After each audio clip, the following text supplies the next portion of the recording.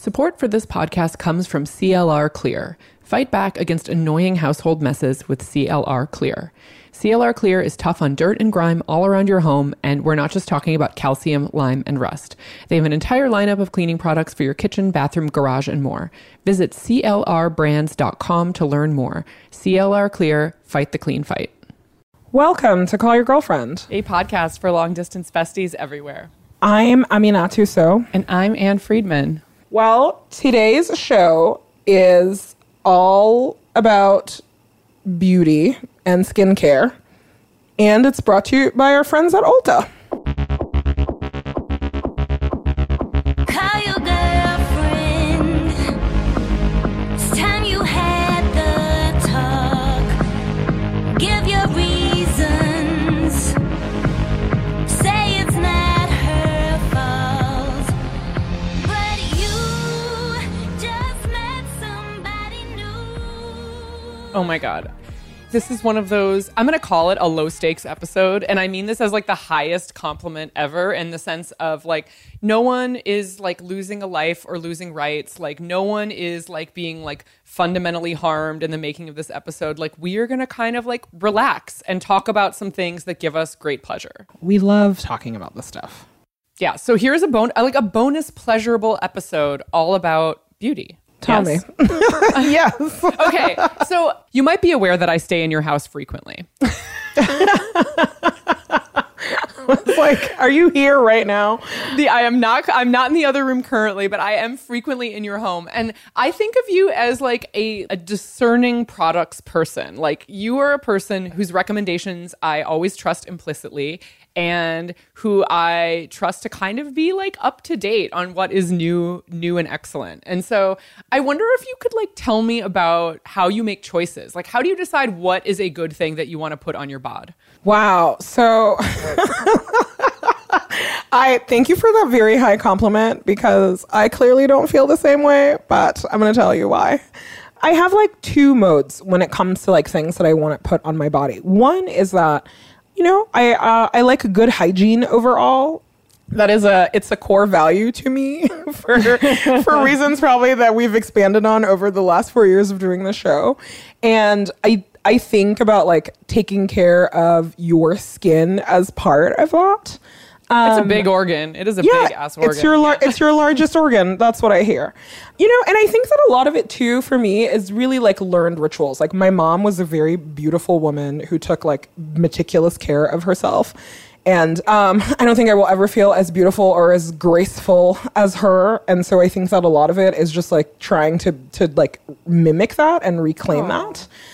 And what were her go-tos? I'm curious. Oh, my mom was like so we grew up like definitely like not very rich, but she was really adamant about if you had something, it had to be good quality and it had to also be a workhorse. So like for makeup, she was definitely like she was into like Chanel and YSL. Those were like her go-to makeup lines. But now I also realize that it's because nobody made like good makeup for women of color. And so it was a status marker for her. But I remember like the brands that I would always see on her ledge were like, she believed in like moisturizing like I did. But she also had a ton of stuff that was like very, you know, it's like your workhorses like were had to be cheap. It's like my mom was using shea butter before shea butter had a revolution. But we're also like, we're African people. So it's like part of what we do. Right. So I like to think about that stuff as like, part of it is like being clean and taking care of yourself. Some of it is about taking time out to feel good about yourself. And for as much as like people are into makeup, like I am super not into makeup. I'm into skincare. Like I want my skin to look good and to feel good. And I think that some of it too is really like this place where you are assigning a value on like your own worth to yourself. You know, like I don't do it for any kind of external kind of gratification, but I'm like, this is part of self-care for me. And to be clear, like self-care as outlined by Audre Lorde has nothing to do with spending money. But I think that like, you know, it is about like creating rituals that make you feel saner, and skincare is part of that for me. Yeah. So it's like, it's a really funny thing to think about, like, especially as like people who identify as women raised by like, you know, mothers with really different ideas about like beauty and beauty products and skincare and what you put on your body, basically. Like, so my mom is to this day one of the only women who I know, like definitely the only woman I knew growing up who did not wear makeup at all, like not a lick of it.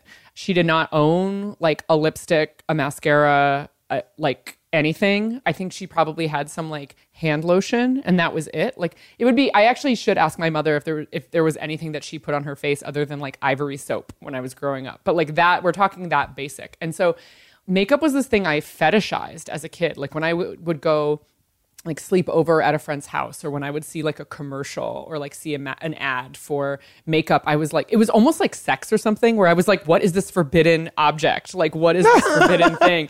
For real. Like, and I think I still have a little bit of, I mean, I would agree with you that like skincare, makeup, two different things, but I think that I still have a little bit of like, oh, I don't really know what I'm doing, I'm still learning. That's like inherent, even though obviously lots of people who grow up watching parents put on makeup can have like those feelings too. But I feel like I tread tentatively in this world. And maybe that's why I'm like, so like, oh, I trust your opinions, or I trust, friend of the podcast, Amanda Matos's opinions, or, like there's like, I have like a council. I have a beauty council I consult. Yeah. I think also it is all about like what your goals are. Like for me, like my goal is always to feel like my face is moisturized. And part of that is because like I have eczema. I have a lot of like dry skin issues. And so, dermatology is like a real science actually. And so part of doing skincare well, it's also about like the health of your skin. And so that's something that's like really front of mind for me. And, it's like a blemish here, a blemish there, like an eczema flare here or there. It's definitely like very visible for me. And so I think about that a lot. So in terms of like makeup, when it comes to makeup, again, the like distinction with skincare, I don't know what I'm doing with makeup. I'm like, there are two things that I like to do. I like to have like a lot of eyeliner, but that's literally because eyeliner is the only thing I know how to do. And, like every once in a while, a bold lip. But that's also because those two things are like very easy to navigate. I love watching makeup YouTube videos because it's, I'm just like, this is a science that I will never understand how to do. And there is something like really performative about it that I also greatly enjoy. And I also like that, I guess now, the idea of who gets to wear makeup and what makeup does is so much more subversive than it was when I was a kid. And so I love like watching women of color like change the makeup industry. Right. And pushing other brands to level up as well. Yeah. Right. Or, or like watching really amazing like queer YouTubers like do incredible things with makeup. And also having a conversation about like, how does makeup make you feel? I have never been to BeautyCon, but so many pals have been. Wait, what is BeautyCon? Oh my God. So BeautyCon is basically like this festival for makeup. And I love that their tagline is, you don't need lipstick, lipstick needs you. And their whole mission is like challenging traditional beauty standards and redefining what beauty means.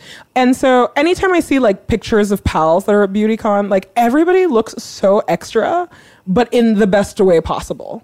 And it is not my idea of who would like traditionally be at a conference about makeup, I would say. And it's really challenged me to rethink about, the value that we ascribe to makeup and actually like the transformation that is possible there. And so it's this place where, now I feel like, oh, with makeup, you can celebrate your individuality. You can build up a lot of self-esteem. You can champion kindness. And these are all things that would have never occurred to me because I'm not a sophisticated thinker enough about this stuff. Stop. But, you are the most sophisticated thinker. But it's just been like cool. It's just like cool to watch, like something that is so easily relegated to like a bad thing that women do. And like, if you're a feminist, you shouldn't use it. And really think about actually like how can you have a more expansive mind about what beauty is and what are the tools that you can use to like work on that? Because a huge part of people wearing makeup is about self-confidence. Oh, completely. And I think about this a lot when, I almost always wear a bold lip when I do some kind of public speaking, or if I have something to do where I'm like, people will be or should be listening to the words coming out of my face, I'm going to paint my mouth to be like this is where the important things are happening. Like, it's like the words coming out of my mouth and I like can't explain it. You know, I mean, obviously it is fun. Like a bright color lipstick is a fun thing for me as well. But like, it is almost a confidence thing on a level of eyes are for like an intimate, this is like my own personal psychology. Eyes are like intimate moment. I am having like a small dinner with like, you know, a few close friends. Wow, I love this. And like a bold lip is like, yeah, I am here to like tell you what I am thinking, or for like my words to be front and center of like what I am about. And it's weird. I noticed recently that like when I do things like interview a friend who has written a book, like this is a thing you and I both do, I think fairly often.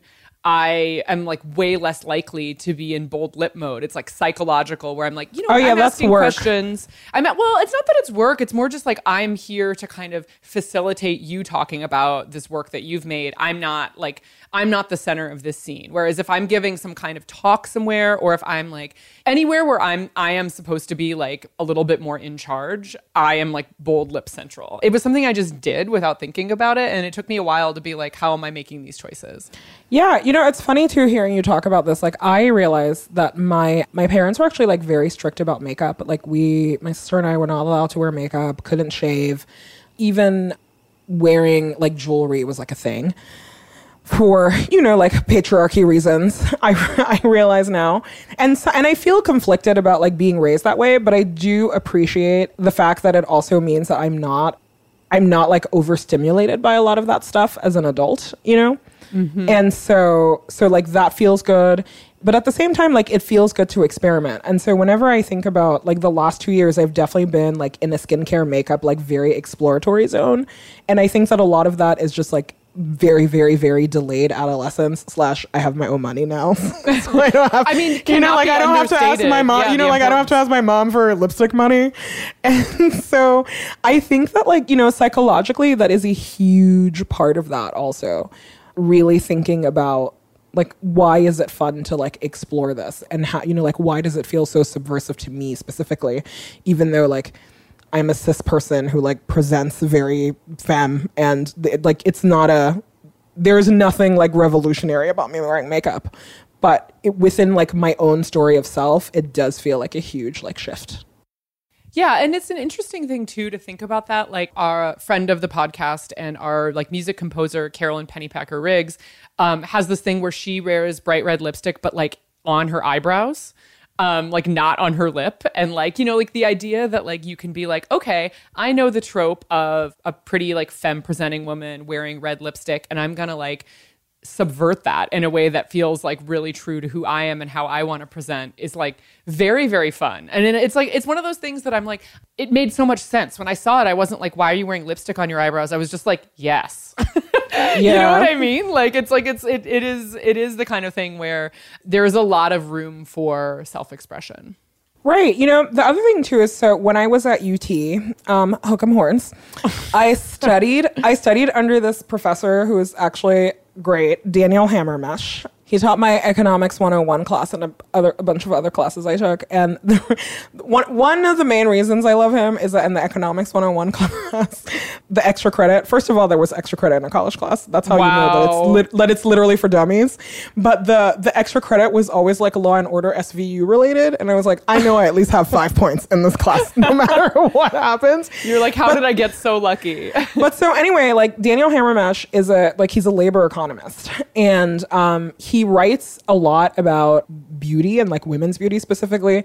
I think his like area of knowledge is like, they call it pulchronomics now, the economic study of beauty. Oh, wow. I did not know that word. And he is great. The thing that I like loved about taking all these classes with him is that he really talked about like beauty as a commodity, you know? And it made me think a lot about the value that we ascribe to beauty. And he always says, he's like, women feel that beauty is like inherently important. And usually like women will feel bad if they are ugly. That's because society makes you feel that way. And he tracks a lot like the effect of appearance on earnings potential. Oh, it's so real. and really thinking about like, you know, like beauty is scarce and scarcity like commands a price. Because the beauty industry also is just capitalism. Like, let's be real. Just also like, it makes me think so much about like, you know, who do we say is attractive? Or when I hear, especially like white feminists like rail about how, you know, like wearing makeup is like very bad. I think about the fact that like for a lot of women of color, like wearing makeup is part of the uniform of respectability at work. Like you can't get away with not doing it, right? And what do you get away with for wherever you are on the track, you know? Right. Like it can be so satisfying because on one level, there is a lot of control in terms of like making decisions about your self-presentation. On another level, it's like, yeah, like there are these bigger social forces at work and like we are all aware of like ingrained what is at least Western American, like modern culture's definition of beauty and like the price for not conforming to that or the price for not conforming to like anyone's idea of what you should be gender-wise and like what does beauty look like for everyone else as being a separate and competing and like very real factor that you can't really divorce yourself from because you live in the world. Yeah, I will link to Professor Hammermesh's book, Beauty Pays, because some of it is really fascinating because there's actually like numbers on this, how like handsome men make something around like 13% more during their career than a looks challenge peer. Looks challenge, LOL. That's wow. the language. You know, the net benefit is like different for women who are like, you know, like quote unquote comely. Is that how you say that word? Comely? Yes, comely, that word. Because, you know, like also a lot of times like women can marry men with higher earnings potential. Like that stuff is just like fascinating to me. My favorite like thing from studies and from the book is how attractive people are more likely to be hired in a recession. And so when you think about like these kinds of economics, it's eye-opening. It's just we judge people on their looks all of the time. And so if you think about like makeup and skincare as a tool, this is like one way to level up. And it's obviously like very complicated. So it's not as much as if you buy this expensive cream, like you can fix that, or, you know, or even saying that like people who are really beautiful get everything. There's a ton of studies about the beauty penalty. Like it is hard to win if you are a woman. So I guess that like my rambling point is that if makeup brings like a level of self-esteem to you and also like helps you participate in society in a way that is acceptable, then why not? Yeah, I know. And it is also one of those things too, which friend of the podcast, Virgie Tovar, is always talking about this with regard to body shapes and weights and like what is sort of considered a physique worth culturally rewarding and not, you know, and she's always like, this is completely, you know, culturally subjective, right? Like it is not like throughout time, one body or one definition of beauty has persisted. Like these are things that like do change. They just change at a rate that like our beloved Gina would call geologic time as opposed to in real time. And I think that like, you know, that's why the choices that you make day to day or that we all make day to day at a certain level, you're like, yeah, like if you are like a woman or gender nonconforming person in this world, like you are going to be punished no matter what you do. So you might as well enjoy yourself and try to find what feels like true self-expression for you. 100%. This special episode is brought to you by Ulta Beauty, which celebrates the meaningful role and power of beauty in our lives and the belief that beauty is limitless. Ulta Beauty is America's largest beauty retailer with the finest selection of products and services to bring out your best and help you share it with the world. They have 20,000 products at all price points in makeup, fragrance, hair care, and skincare with a selection of over 500 brands to choose from. They also have a team of industry professionals to help you discover a world of beautiful possibilities. You can find your ideal shade, shape the perfect brow, or create a radiant skincare routine. Yeah, shout out to the brow bar at Ulta Beauty, let me tell you. Thanks to our sponsor, Ulta, for this special low-stakes episode. Okay, can we talk about brows for a hot second? Yes. Brows, man, the style evolution of brows. I'm really glad I clung on to my brows because my parents wouldn't let me do anything with them when you were supposed to have no brows in the 90s. And so now it means that I can achieve maximum brow look. But that's the one area of my body that I am currently obsessed with. I have to tell you that I told someone recently, I don't think it was you, but I told a friend that I trim my eyebrows with a scissors because that's how prolific my eyebrow growth is. Oh no, it was me. Yeah, and you were like, Anne, oh my God. I mean, it seems dangerous for one. Well, I have to say they're very thick, they are very coarse, and they grow back very quickly. So even the times when I have like done a self-brow trim while stoned, I'm like a little bit of pencil filler and those babies are back in action. Like I have a lot of physical challenges, but prolific brow growth is not one of them. Listen, all I want is prolific brow growth. Please give it to me. I care a lot, but I pretend that I don't care, but I've definitely like I'm tracking it. But yeah, it's also like fun to watch, you know, I don't know how like those, like this is why I say that like beauty is a scam. It's like 10 years ago, you were supposed to have like pencil thin eyebrows and now you're supposed to have like the bushiest, most gorgeous, like how, like we cannot keep up. Yeah, I mean, I brush my eyebrows like some people brush their hair. Yeah. Uh-huh. Man, man. I want that. What is the name of that product like that I feel like was not like recently, but within the past few years, that's like was like an eyebrow, like essentially Rogaine for eyebrows.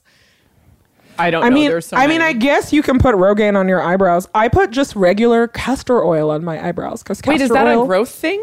Yes, castor oil helps with growth for everything. So I put a little bit of my hair and I put some on my eyebrows. Oh my God, I had no idea. Listen, like literally the bathroom is where racism is solved. You know what I mean? It's where like women of all colors come to exchange real tips on what's going on. It is true. Sometimes I think about what my exfoliation routine would be like if I were not friends with Black women, and I shudder. I really like feel like I have like gained so much beauty knowledge from like friends who have a different background in history with products and like needs. I can't even tell you. I'm telling you, it's like, it is truly my favorite thing. But at the same time, like all of the stuff is also just like fascinating to talk about. Like the things, the body parts that like change, that you covet, that you know, the way that like the trend cycle works. It's you can never win. So might as well be yourself and feel awesome about yourself.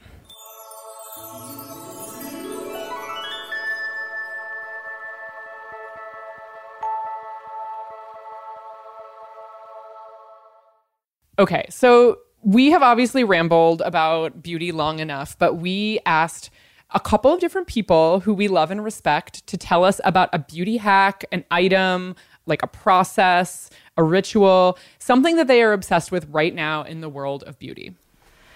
Hey, it's your girl, Jenna Wortham, staff writer at the New York Times Magazine and co-host of Friend of CYG Pod, Still Processing. I have two beauty tips. One is practical and one is spiritual. The first one is rosehip oil, your new best friend. It will raise your credit score, pay off that credit card, find you a boo. I put it on just a little bit at night before I go to bed. Has completely changed the game for me. That's the first thing. The second thing is more existential, psychological, spiritual, which is just sleep. Sleep as much as you can right now. We're all coping with so much and we need to be well rested. Sleep is hard to come by. Listen to ocean sounds or rain noises on Spotify, whatever. Get that sleep. Our dreams are also really important data points. There's so much to glean from being really present even while we sleep and seeing what comes up from the subconscious. But on a practical level, I mean, you just really need to be well rested to deal with the world today. So hope those help. Love you guys. Love the show. Hi, this is Free Rasheen. I have a couple of beauty tips actually. About 3 years ago, I got really into cleansing my face twice a day. I know, who am I? That's something that I feel really revolutionized the ecosystem of my face because I'm sort of in that combination skin subsect, and it can be kind of confusing because you don't really know what your face needs all the time. But cleansing it and then vitamin C-ing it has really changed. Some of the hyperpigmentation that I used to have from scarring and just like scars in general have faded. And my face looks clear. Hello, Call Your Girlfriend. It's me, Virgie Tovar. I've had an unprecedented year of body acceptance and coming into my own as a fat brown babe.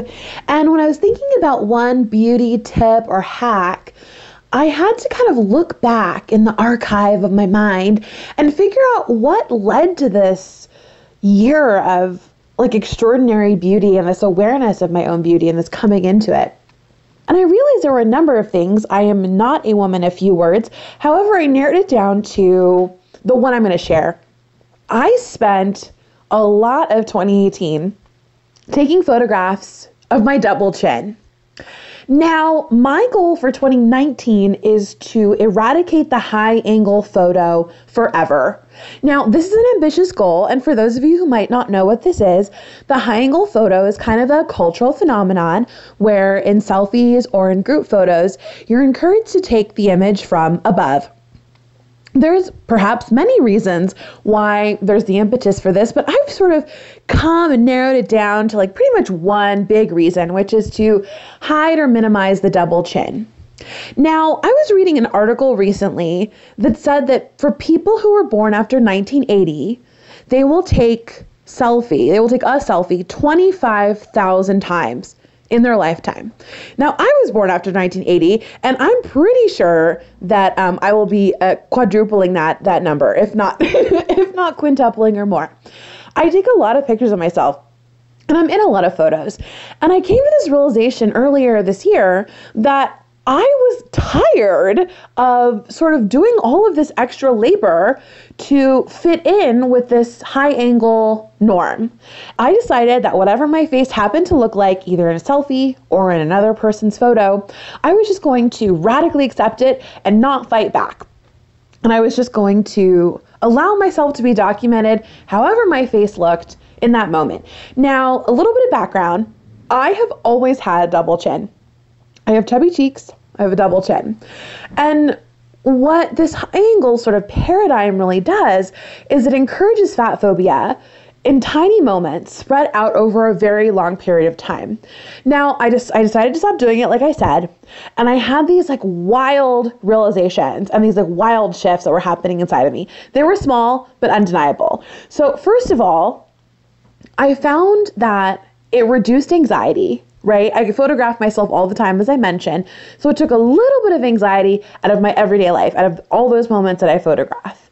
Number two, it allowed me to create a rich sort of body of imagery around my face and my double chin in all of its various moments, right? When I'm happy, when I'm sad, when I'm excited, when I'm laughing, right? This is like the multiplicity of human expression. Our face does that. And I was like, I don't want to censor that anymore. And the third unexpected thing was that I found that I grew this fondness for my double chin. It was like me and her had like a newfound best friendship, and it was just really special. And I found that in my non-photographed life, I was able to accept and love and celebrate my double chin all the more, right? More than I'd ever had before. And so I'm a big fan of abandoning the high angle photo. That's my hack. That's my tip. Stop practicing fat-phobic camera techniques and celebrate your face and obviously your body in all of its complexity all the time. Over and out. Hi, Anne. Hi, Amina. It's Dewy. I don't wear a lot of makeup.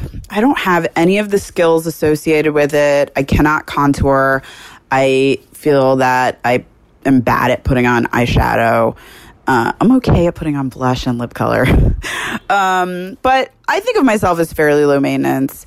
I do like taking care of my skin. I like exfoliating and moisturizing. I like my hyaluronic acid. I like to come home after a long day and lie on my couch and do a sheet mask. Very, very wonderful feeling. But I do have one ritual that I really enjoy, that I've been doing on and off for a couple of years, and that is eyelash extensions. It's very indulgent and decadent, and just to be able to lie down for an hour in the middle of the day with your eyes closed is such a treat. And it's one of the few times, besides when I'm sleeping, that I'm not looking at a screen.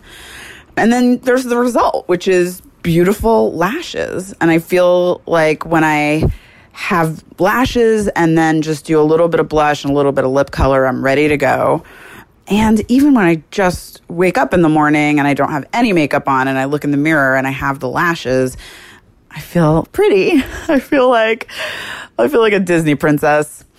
But even though I don't wear a lot of makeup, I do think we're living in interesting times regarding the politics of beauty. When I was growing up, I didn't see a lot of women of color in mainstream magazines. And now you have so many different skin tones and ethnicities in advertising and doing their own, beauty influencer work on social media. I'm happy that beauty has become more inclusive, and it's so inspiring. There's so many different kinds of people enjoying makeup, having fun with it, experimenting, playing, and it's not about the male gaze. It's about self-expression, and I love that. And I think it's really interesting that there are women like Winnie Harlow, and there are male makeup artists and non-binary people experimenting with makeup and expressing themselves with makeup and using it as an art form. And I think that's really cool. I really do think that sometimes taking care of yourself and indulging in these purely self-satisfying acts can be really powerful, especially if you're the kind of person who's more likely to give time and attention to others.